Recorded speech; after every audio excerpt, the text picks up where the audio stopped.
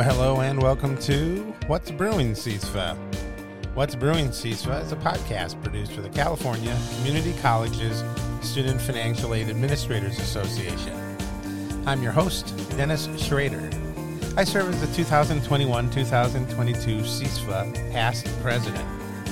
As this episode is being recorded in a day full of meetings, Dana won't be joining us, but she'll be back with us on the Friday show. So let's get this one going.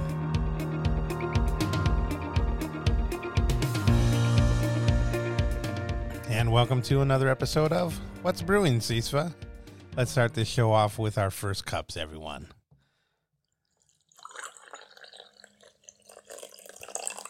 I'm not sure what that cup would be, but earlier today it was a little hazelnut coffee, followed by a little pure leaf raspberry tea. So probably a little more caffeine than I need, but that'll just get us through the show. So we've got a day full of news. There's a variety of things from a variety of sources. So let's kick this off with some stuff from our friends at the California Student Aid Commission. Just put out last week, or maybe over the weekend really, was an operations memo, number 31 for the year, about Cal Grant award disbursement and census date. And so this is information regarding the general Cal Grant award disbursement timeline as it relates to institutions and their census dates. So as they remind us, unless otherwise stated in our institutional refund policy, the census date, commonly referred to as our freeze date or add drop date, establishes enrollment status for the payment reporting purposes. So basically what it is, most colleges, usually a couple weeks into the semester or so, have what we call our freeze date or add drop date. And basically at that point, that's the day we use for enrollment purposes for things like Cal Grant and such. Things that happen thereafter would not be taken into account. So, a student who might drop a class early on doesn't get overpaid. A student that adds classes later, though, can't consider those classes either, though. So there's pluses and minuses to this, but in a sense, an institution does have to have some kind of way of knowing what was the enrollment status for that student for that semester for payment purposes. So this is just kind of a reminder to schools about that and how it pertains to Cal Grant. So read up on the operations memo when you have time. We'll have a link in the show notes and keep that handy. Not that there's anything really new, as this is referenced in the Cal Grant handbook. Not a whole lot of updates made to that recently, but keep it handy in case questions come up. One other ops memo, number 32 for the year, just came out yesterday on the 27th of September. So this one is just announcing the opening of the 2022-23 college cost estimate screen in Web Grants. And so this is a part in the system where institutions need to provide information about estimated costs for the coming school year to the commission. So, as it says here, the commission anticipates processing preliminary Cal Grant awards for the coming school year, 2022-23, sometime in November. As such, they really need to get that college cost estimate screen updated and completed by October 29. So this would be done by overriding, pre-populated fields that have the information from your last year and entering in new updated figures for the coming year.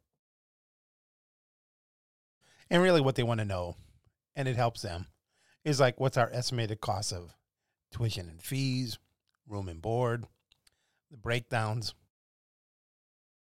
of how it's different maybe for students living on campus or off campus, or those living with parents.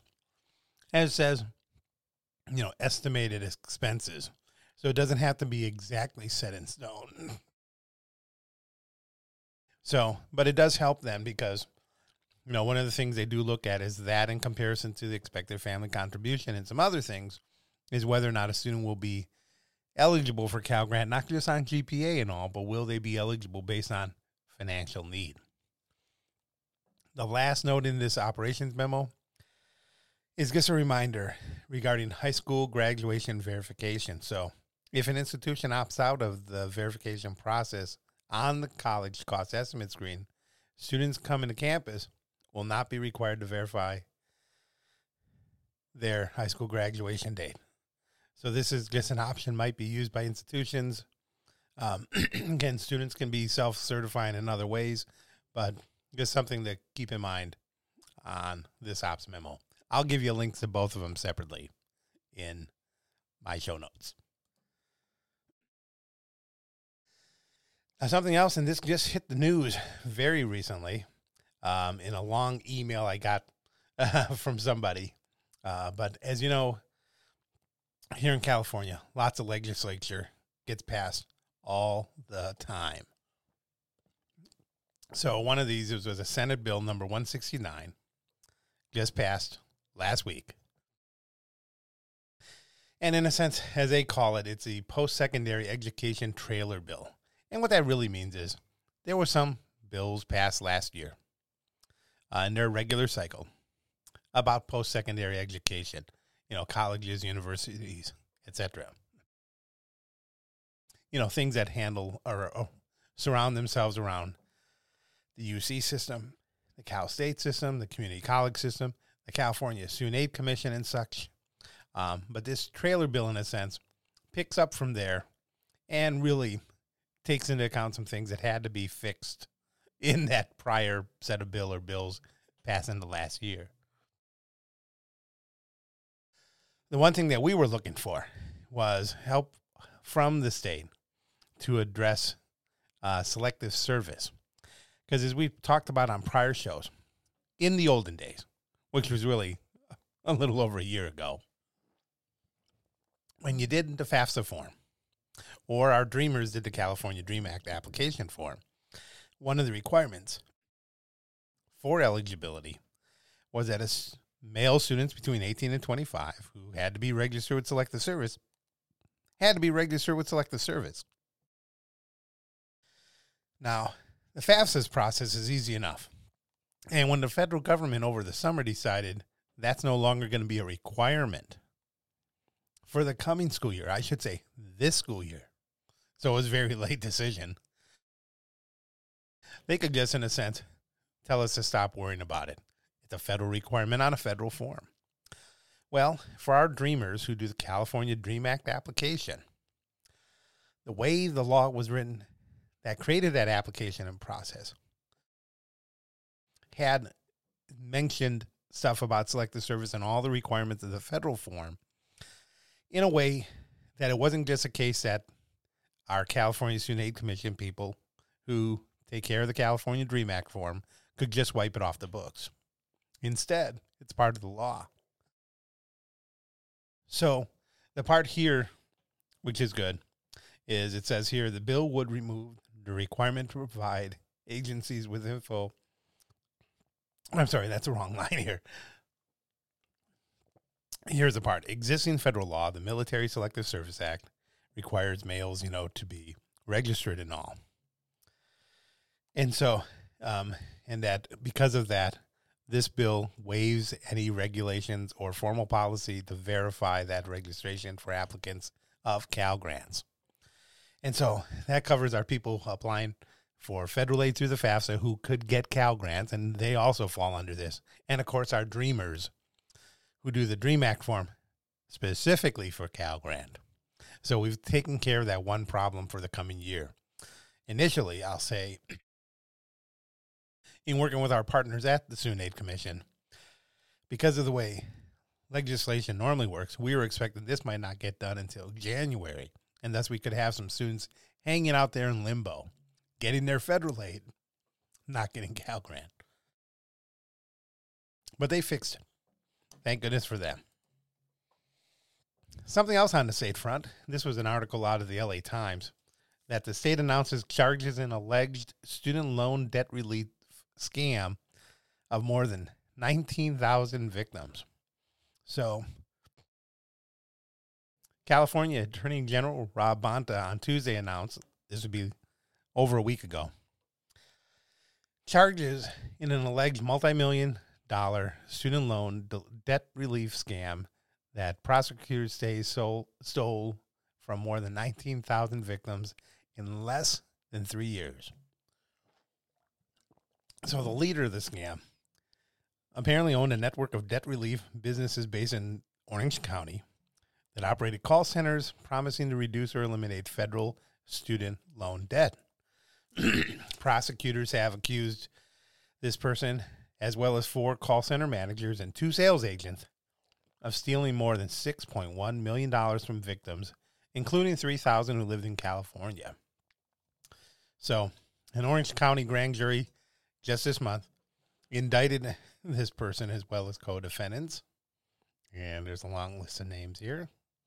On counts including grand theft by false pretenses, unauthorized use of personal identifying info, and authorized and unauthorized computer access and fraud. So, this person faces special allegations for money laundering totaling more than $2.5 million and aggravated white-collar crime.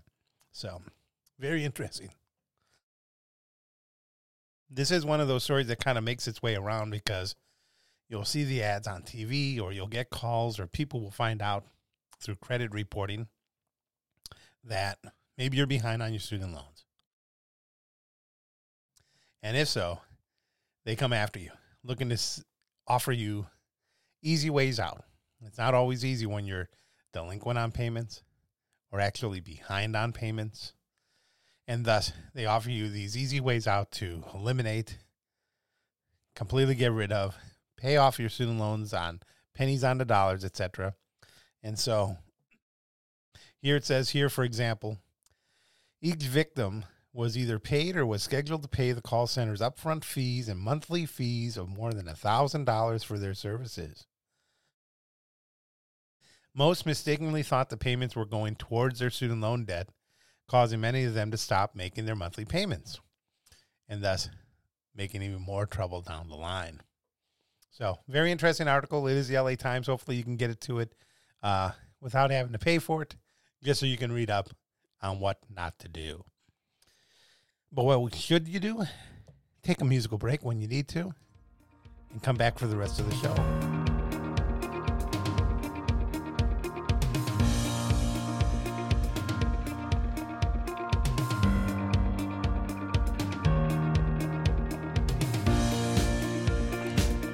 And just like that, guess what, everybody? It's time for a second cup. That music, I really wanted to fade it out a little nicer, but I guess my mixer is just not quite that good. On to the next article. This was an interesting one from NASFA in reporting. Apparently here, a new report from the Government Accountability Office, or GAO, has found that the Office of Federal Student Aid, or FSA, has not sufficiently adjusted its staffing levels to account for its growing portfolio. So it says here, for example, while the number of student loan borrowers, they grew by 150% from fiscal year 2010 to 2019, so about a 10-year span there. FSA's staffing only increased by 6%, and by fiscal year 2020, the agency was unable to complete about 20% of its designated workload. So, in creating its report, the GAO interviewed FSA officials who developed staffing policies and managed the staffing process and conducted 2 group interviews with human capital staff who implement staffing policies. So, according to FSA officials, prior to fiscal year 2020, the agency had not conducted a formal review. So, if it says here, such a review could determine FSA's ability to respond to an increasing workload with other challenges and identify staffing needs and skills gaps. So it's an interesting thing. I'll give you a link to the NASFA article that has a link directly to the GAO report. So this is one of those problems, even in government, where, you start to grow big. And in the case of student loan borrowing, that's a big portfolio to handle. They weren't probably properly staffed up to handle it. Nothing against our friends at FSA. This is the reality, though, just like at schools, when you don't have enough staff. But what have they been doing really well? Well, they've been keeping up on getting that student aid handbook, the federal student aid handbook that all of us professionals use, up to date. So just released last week was volume 6, the part that covers the campus-based programs. So that chapter is now available in a digital version, also available as a downloadable PDF. So I'll give you the link to the part on the FSA Partner Connect page that gets you to being able to download that chapter. And yes, the 2021-22 school year has started. We've been going at it since fall. We can even consider summer, and not the whole handbook is ready yet. But it's kind of the normal process for releasing of the handbook chapters.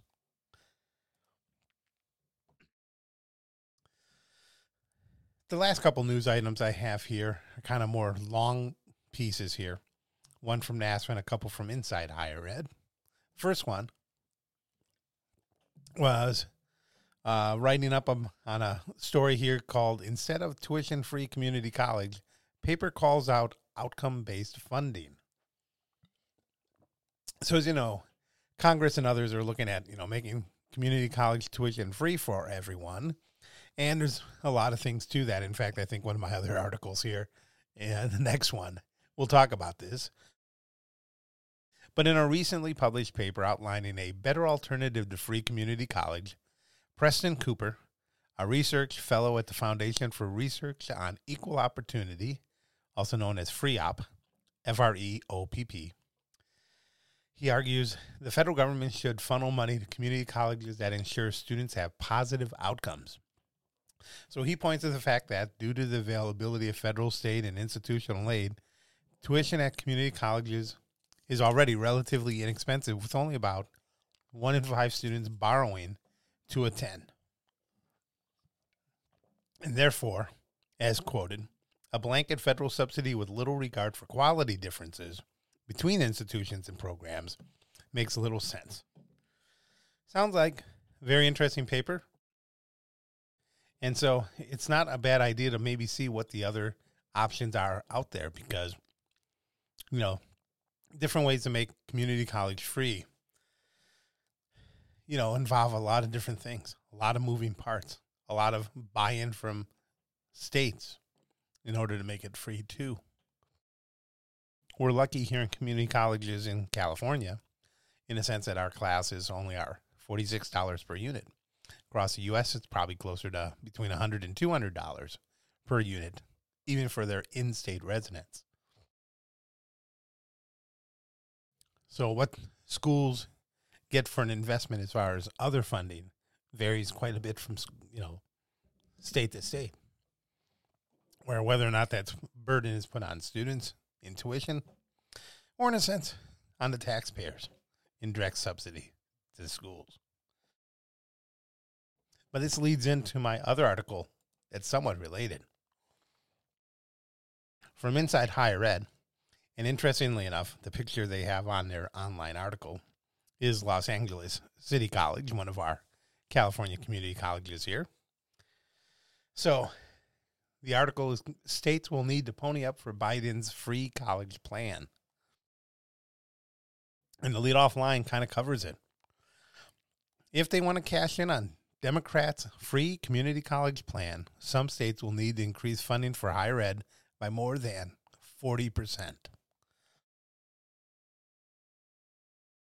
So the Democrat plan, called America's College Promise, is planned to provide tuition for all community college students, and it could allow more than 9 million students to pursue an associate degree for free. But now states, as it says here, may have to really come up with some money. So the analysis done here by the State Higher Ed Executive Officers Association found that states will, on average, need to increase investment in higher ed by 12%, or an average of only $387 per student in order to opt into the program. 21 states, though, have average tuition figures above the national median, meaning those states will need to pay up until the difference reaches zero in this formula, this special formula to get to getting federal dollars. So as many as 12 states would need to increase funding by more than 15% before the coming 2023-24 academic year to be eligible, and 7 states will need to up their funding by more than 25%. Here's the interesting one. Alaska, New Hampshire, Pennsylvania, and South Dakota would look at increases of over 40%. Vermont is an interesting one here. According to this, to be eligible for the federal aid funding, would need to increase their higher ed funding by 142%. So there's certainly some outliers there. And it's an interesting report because free tuition sounds good on the outside, but there's the details behind it as far as how does that work with getting federal dollars to states who charge different prices for their community colleges, much different ones. And also how much are they investing per student on average. So I'll give you a link to this article at Inside Higher Ed. It's definitely interesting. Our last one. I have this one in here just because it's related to what we're doing right this second. And it's under the career advice section of Inside Higher Ed. It's called, "It's Time for Academe to Take Podcasting Seriously." The lead line after that, "It offers exciting new ways to learn, create, and disseminate research," writes 11 scholars who offer concrete ideas for how to harness it as a productive tool for teaching and scholarship. So I guess found it kind of interesting here, talking about podcasting as pedagogy, part of the whole teaching theme, the whole way it's done. Assigning scholarly podcasts as primary material instead of or alongside text in humanities courses. Think of all the wonderful things on humanities that's probably already out there being broadcast in a sense on podcasts. Replacing individual written assignments with team-based podcast projects that mix written and audio components. And just a whole lot of other ideas. So, it's a real nice article. Some great people here were involved from Stanford, NYU, Columbia, an opinion audio from a guy at New York Times and such. But, some really great ideas here. More podcasts, all the better. We want to cover the gamut of things out there. We've got our little niche. Other than NASFA and their off the cuff, I can't think of many others on financial aid at this point. Maybe we'll grow the field this way. But talking about growing, it's time for our news to stop growing so that we can move on to our last part of the show.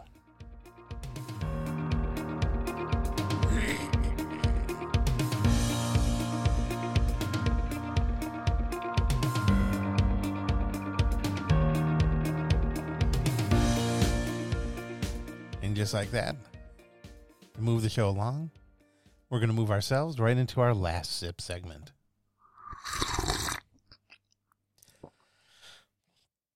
As I say, I don't really have a lot of I Dare You Tos. This would be the time me and Dana would exchange those.